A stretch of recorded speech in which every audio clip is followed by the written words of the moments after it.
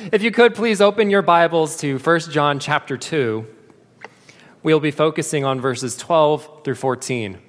And it's been a long while since I've had the opportunity to exhort out of 1 John, so I hope this will be a blessing for you as much as it's been a blessing for my own faith to study this passage. Let us therefore give ear to the reading of God's holy and inspired word, starting from verse 12. I'm writing to you, little children, because your sins are forgiven for his name's sake. I'm writing to you, fathers, because you know him who is from the beginning. I am writing to you, young men, because you have overcome the evil one. I write to you, children, because you know the Father. I write to you, fathers, because you know him who is from the beginning. I write to you, young men, because you are strong, and the word of God abides in you, and you have overcome the evil one. The grass withers and the flowers fall, but the word of our God stands forever. Let us pray. Our good and gracious Father, we thank you that by your Holy Spirit, you inspired John to write these words for us. Help me, therefore, Father, to complete my ministry, to complete the task in preaching this word. And please help us all to have open hearts and minds to your word, to hear the voice of our Savior, that we may profit and be made complete, equipped for every good work. Thank you for your word. Be with us now, we pray. Amen. So, in the very opening verses of 1 John, the apostle tries to challenge people who believe wrongly about their salvation. Right, all the way back from early in chapter 1, John has been trying to cut to the heart those who may talk the talk, but do not walk the walk, so to speak. John has been saying that if you claim to walk with God, to know God, to be without sin, all while you walk in darkness, hate your brother, and don't keep the commandments, John says you're deceived. He says the word of God is not in you. He says you remain in your sins. You have not come to know God. After all, sin both condemns and deceives. So in the opening of 1 John, John has been shining full blast the light of truth.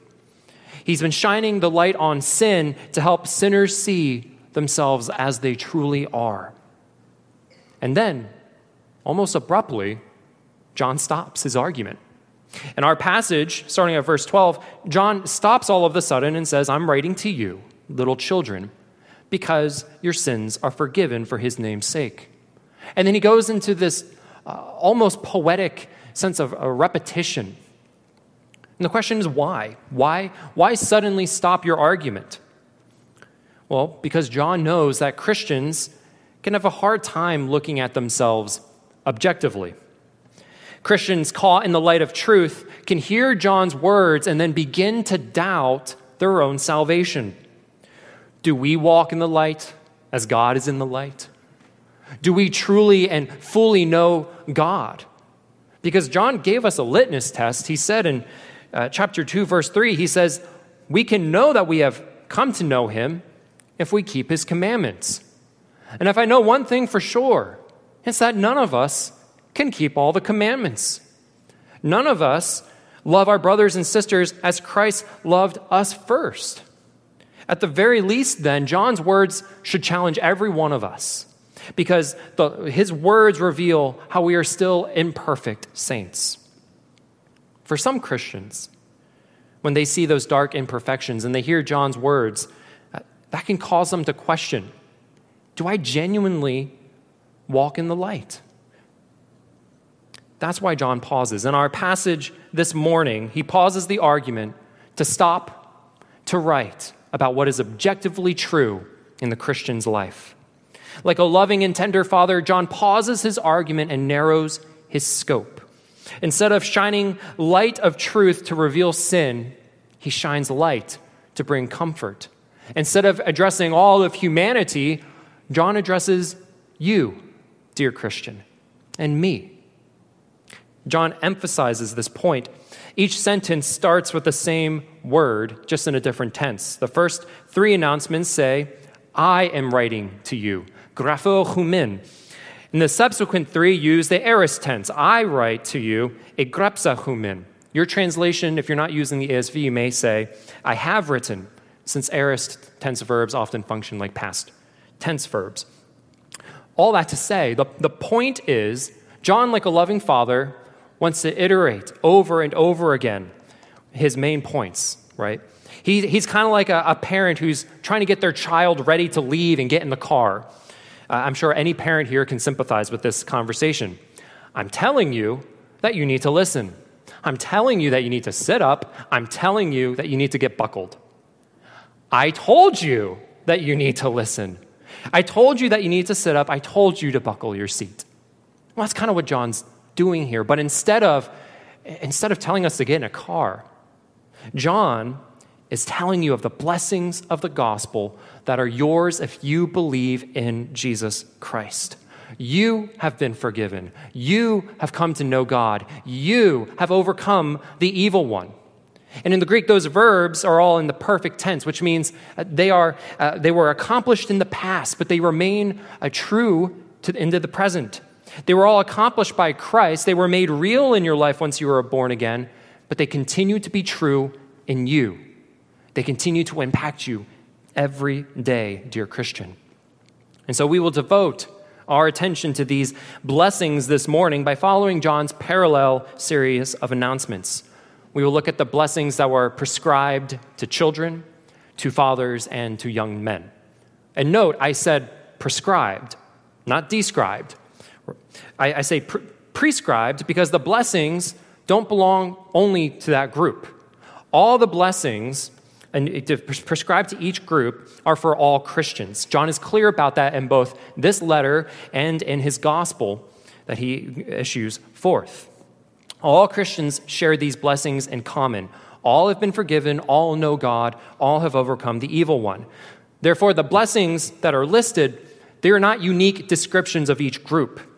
Rather, they are prescriptions given to each group to bring comfort in a meaningful way.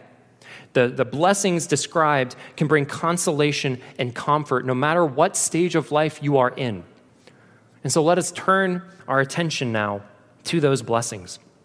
First, John addresses children. He says, I'm writing to you, little children, because your sins are forgiven for his name's sake.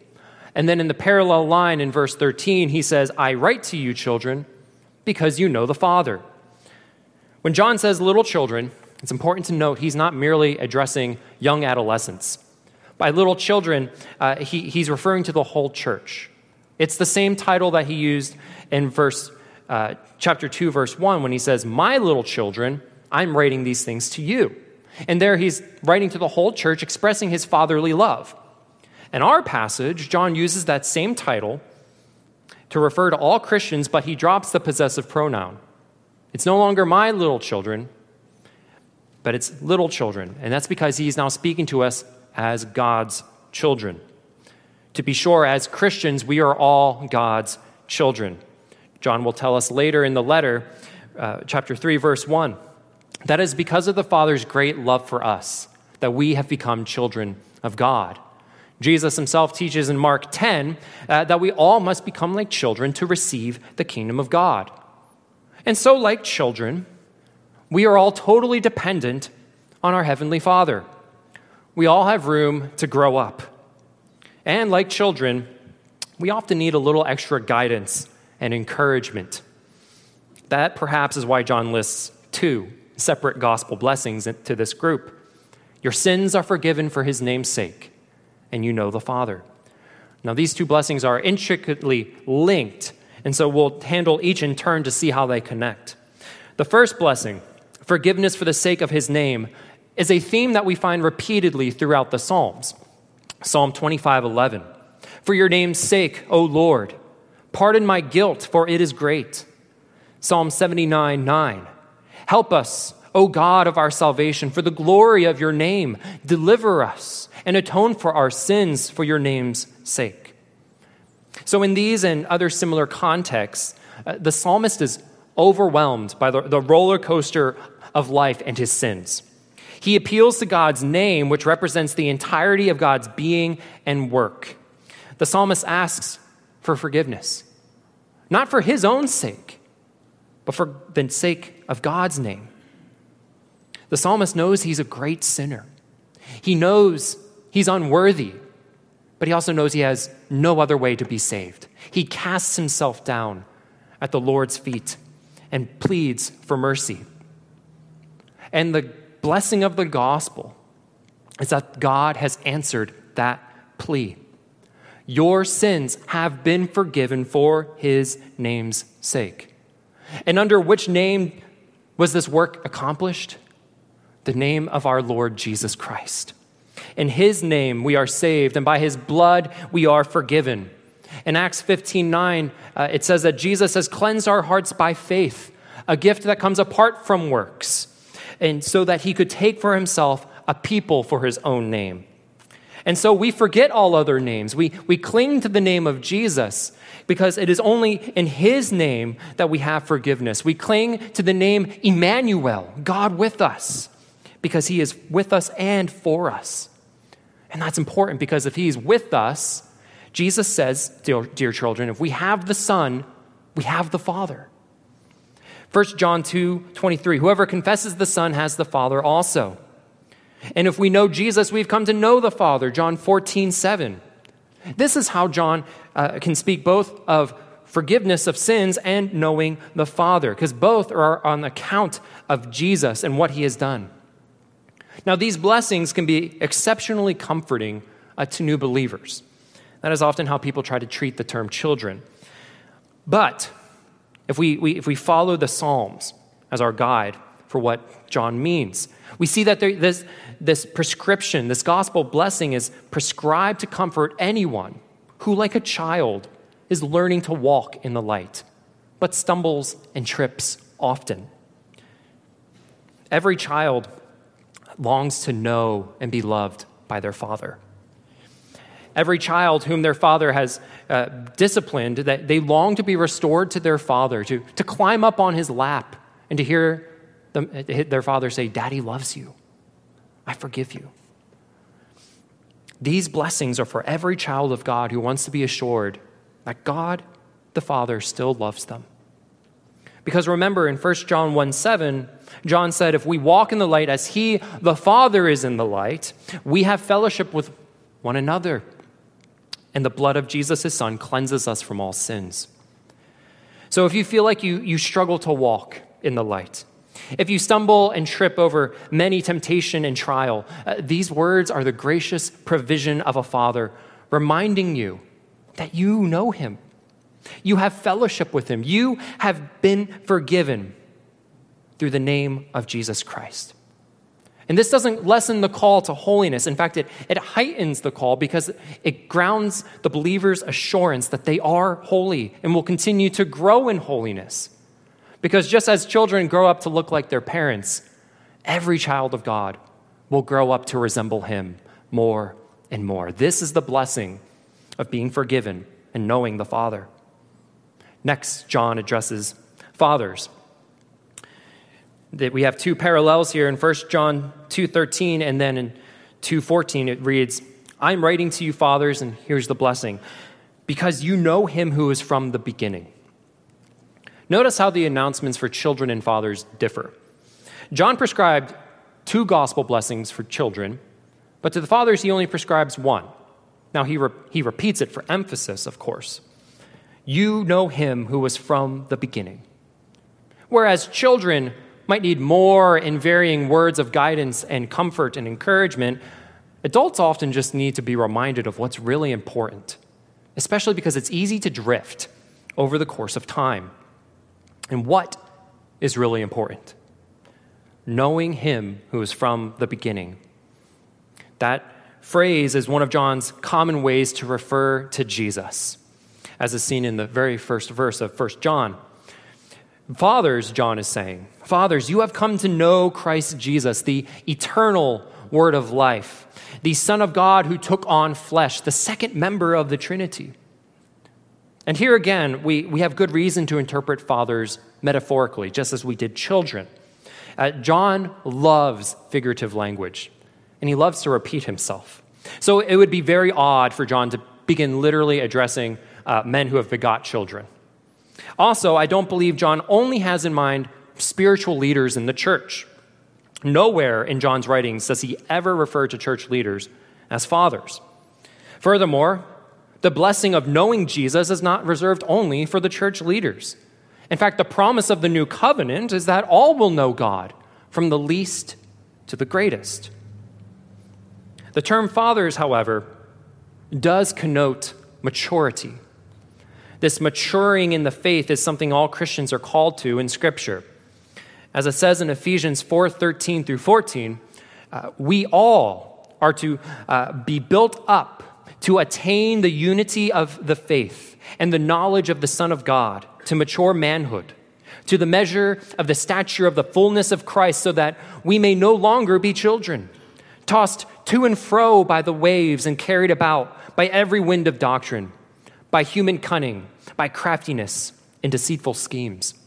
See, in that passage, Paul says that all Christians are to be brought up into maturity in learning and knowing the gospel, so that we can withstand false doctrine, we can withstand cunning people, and we can withstand schemes to make us fall. This is a mark of maturity that is manifested in some more than others. But mind you, spiritual maturity it doesn't necessarily correlate with how long you've been a Christian, though we often see that's the case. Experience, after all, is a great teacher, and the Lord loves to use it. John likely has something similar in mind when he employs the term fathers, because in the rest of his letter, you're going to be called to do a lot. He's going to call you to contend for the doctrine of who Jesus is. He's going to tell you to love people who really are less than lovable. He's going to call you not to love the world whose desires are set so that they can trap us and snare us with their schemes. So by writing fathers, John's not excluding any Christian, but the gospel blessing of knowing Jesus is a beneficial reminder and a prescription for those who have matured.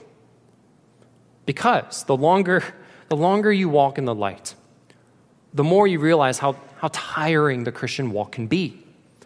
Maturity does not mean the Christian life becomes easier. In fact, maturity means it actually can become easy to grow weary and tired of doing good if you aren't mindful. As you grow old in your faith, whether that be on day 1 or day 100 or so on, you can grow tired of the attacks. You can grow tired of loving difficult people. You can grow tired of abstaining from the things of the world. And so it's very appropriate that John points the fathers, the mature, back to the most basic and beautiful gospel blessing. Because you can't outgrow this blessing. You know Jesus.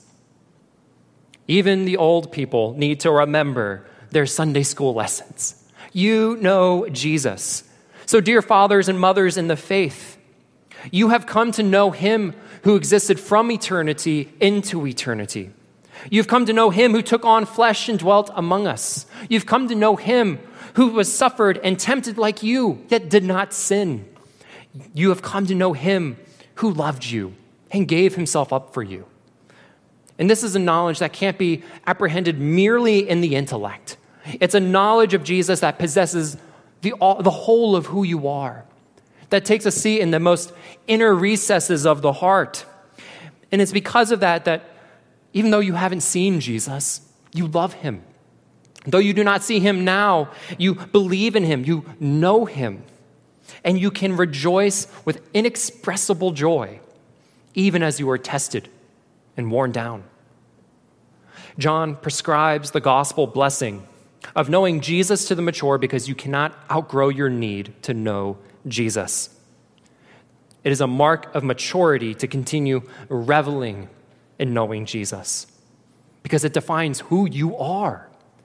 As Augustine of Hippo once said, all great knowledge is this, for a man to know that he himself by himself is nothing, and that whatever he is from God and on account of God. It's not your ability to articulate theological doctrine that makes you mature. It's not your service to the church.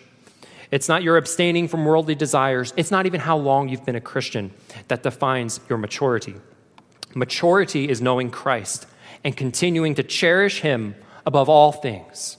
Indeed, Paul says in Philippians 3:8, I count everything as loss because of the surpassing worth of knowing Christ Jesus my Lord. Everything else in the Christian life flows from the fount of knowing Jesus. So when you find yourself weary, remember what is true in you and what is most important in life. You know Jesus. You know him who can give you rest. And so we come to the blessings prescribed to young men. In verse 13, I'm writing to you, young men, because you have overcome the evil one.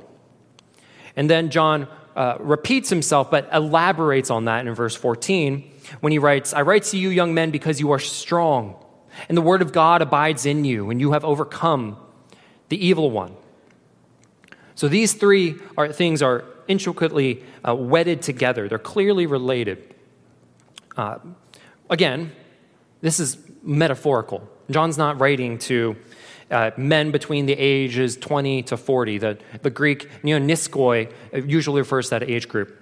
Pastor Drew texted me after the first service and said, I think it goes up to 56, but I'm not sure based on my research if that's true.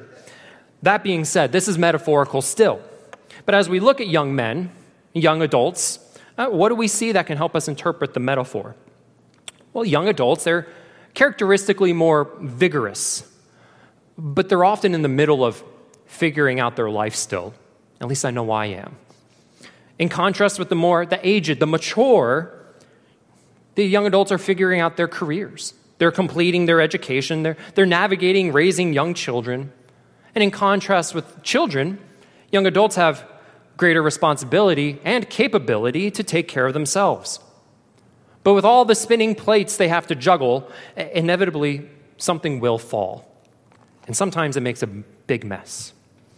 Likewise, some Christians have a sense of vitality and order in their Christian life, but they can't manage it all because no one can. You may feel good about your Christian walk. For the most part, you're not living in big active sins. You've made progress in your sanctification, but inevitably, some sin or failure keeps rearing its ugly head. These youthful passions keep popping up, and you can get trapped in the devil's snare. I think you can all sympathize with how it feels to keep getting trapped by some sin that you just can't seem to escape. No matter how many times you put it away, it comes back to get you. It's like you're addicted to it. Perhaps the sin is literally an addiction. Now, the sin could be just about anything, so long as it has this deep root in your heart and it leads you away from righteousness. And just when you think you've overcome it, just when you think you beat it, you find yourself snared again. What comfort is there for the Christian who, though by and large, they have their life under control, what comfort do you give them when they continue to feel defeated by certain ensnaring sins? John prescribes this gospel blessing. You have already overcome the evil one. To the one who feels trapped by the snares of sin and the devil, John says, the battle's already won. In Christ, Christians have victory over the powers of the devil. Jesus has overcome the world. John 16:33. Jesus has cast down the ruler of this world, that is Satan. John 12:21. Sin, death, and guilt, a guilty conscience, these have all been conquered. And this is good news, not just for the young adults, but for all of us. It's valid for all of us. 1 John 4:4, little children, you are from God and have overcome them. For he who is in you is greater than he who is in the world. But this gospel blessing particularly brings comfort for those who struggle against the snares of specific sins. After all, Satan is still at work today, trying to harm the children of God. 1 Peter 5:8, be sober-minded, be watchful. Your adversary, the devil, prowls around like a roaring lion, seeking someone to devour. Spiritual warfare is very much a reality today. And to resist, you need strength. And when you come to the end of the strength, when you've mustered everything you have inside of you and it's not enough, where do you go? John says you already have a strength. John says you are strong because if you believe in the gospel, the spiritual strength comes from the word of God that abides in you.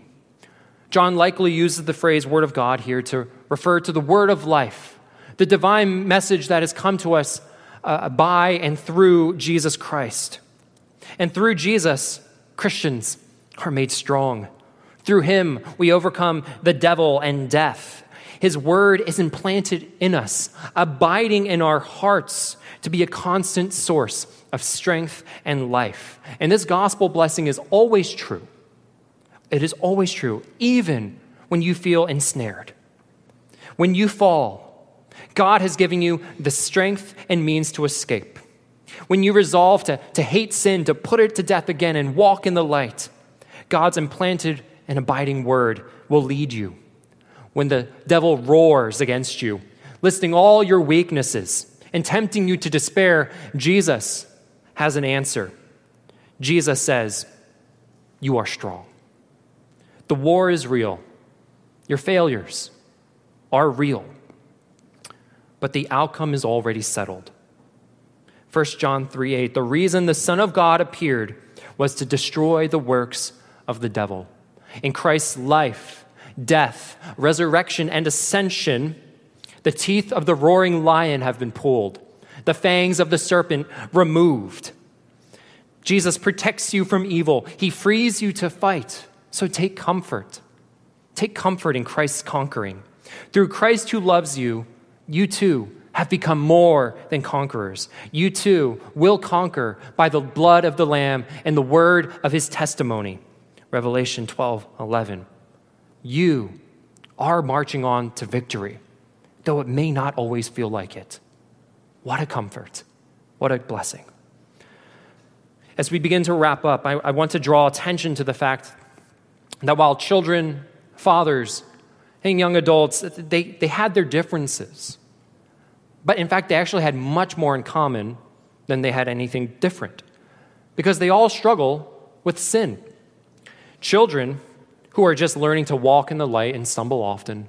Fathers who are mature but can grow weary. Young men who, despite their strength, just cannot seem to beat these particular passions. They all struggle with sin. And so I repeat myself, I stress myself, just like John. I want to be just like John and love to repeat myself.